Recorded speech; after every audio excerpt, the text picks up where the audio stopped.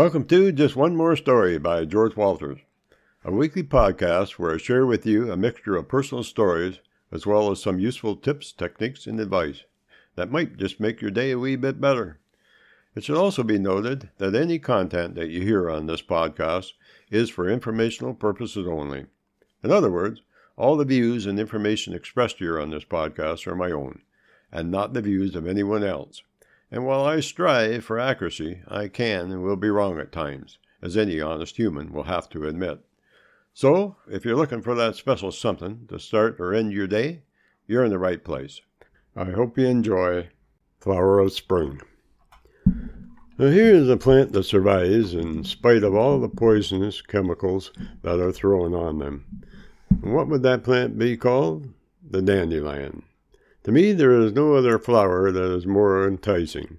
The odor they give off is incredible, and when they show their pretty yellow heads, you know that spring has arrived. So what does a lot of homeowners do about these beautiful creations? Well, simply put, most head on out to the hardware store and pick up some weed killer to eliminate them, thinking that they draw bees and, well, they don't want to get stung. They also say that they look terrible and produce seeds that cover everything in white when they're on the move, and the list goes on and on. Today, the dandelion is considered a weed, and I can't for the life of me see why. They have beautiful flowers with a scent of their own and are bright and inviting.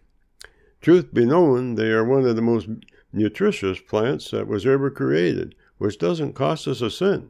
There isn't a part that can be eaten if prepared properly. They thrive in every kind of soil and are readily available. Seeing all these things took me on a journey on finding out why. What I found was that these so-hated flowers are here to help us with many ailments and diseases. Some would be liver disorders, diabetes, urinary and kidney disorders, jaundice, and anemia.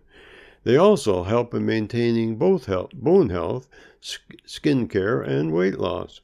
Moreover, the dandelion is also known to aid in improving appetite, reducing muscle pain, and stomach disorders. Then comes the one biggie. I found that the roots, if harvested and prepared properly, can help immensely with cancer, as they are loaded with antioxidants that prevent free radical cell damage, slowing down the aging process of our cells. As I said earlier, there isn't one part of the plant that can't be eaten. So, do you still want to go out and kill these flowers? Sadly, some say, yep, I don't like them and won't put up with them. Well, how about this then? Did you know or realize that the poisons like 2,4-D that you use to kill them can make you very ill? Well, they can. And to me, that is an injustice to you and everyone around you. Taking all these things into consideration, I feel we need to change our ways. I believe that most of our illnesses can be helped by bringing plants into our lives, and yes, weeds too. More so with the weeds. Now, don't get me wrong, I'm not saying that we don't have good medicines out there today, as we surely do. But what I believe is that these scientists and drug companies should be focusing more on using what these weeds and flowers have to offer. In doing so, I would bet they would be surprised. Today, medicines, both herbal and pharmaceutical, are a big business. The trouble, I believe, is that their objective is focused in the wrong direction. Finally, if asked what we should be doing about these weeds, stop killing them, enjoy their beauty and all the benefits they offer, and killing them, we might be just killing ourselves. Maybe I should make some dandelion wine.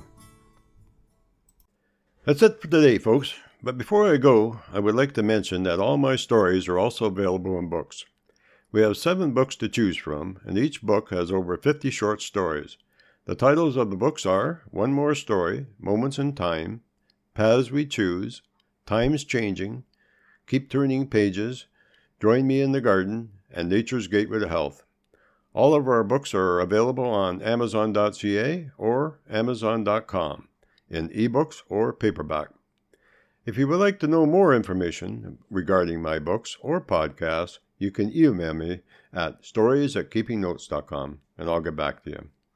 And also, for those that would like to buy me a coffee, I have added a Buy Me a Coffee button on my blog, which is located at www.keepingnotes.com.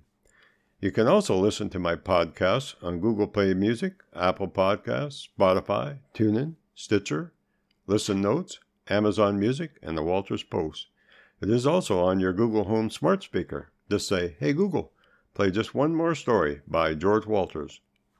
And if you enjoy my podcasts, feel free to share them with others. In doing so, it would help me make more podcasts for all to enjoy. And finally, I would like to thank you all for listening. And don't forget to tune in every Friday for a new episode of Just One More Story by George Walters.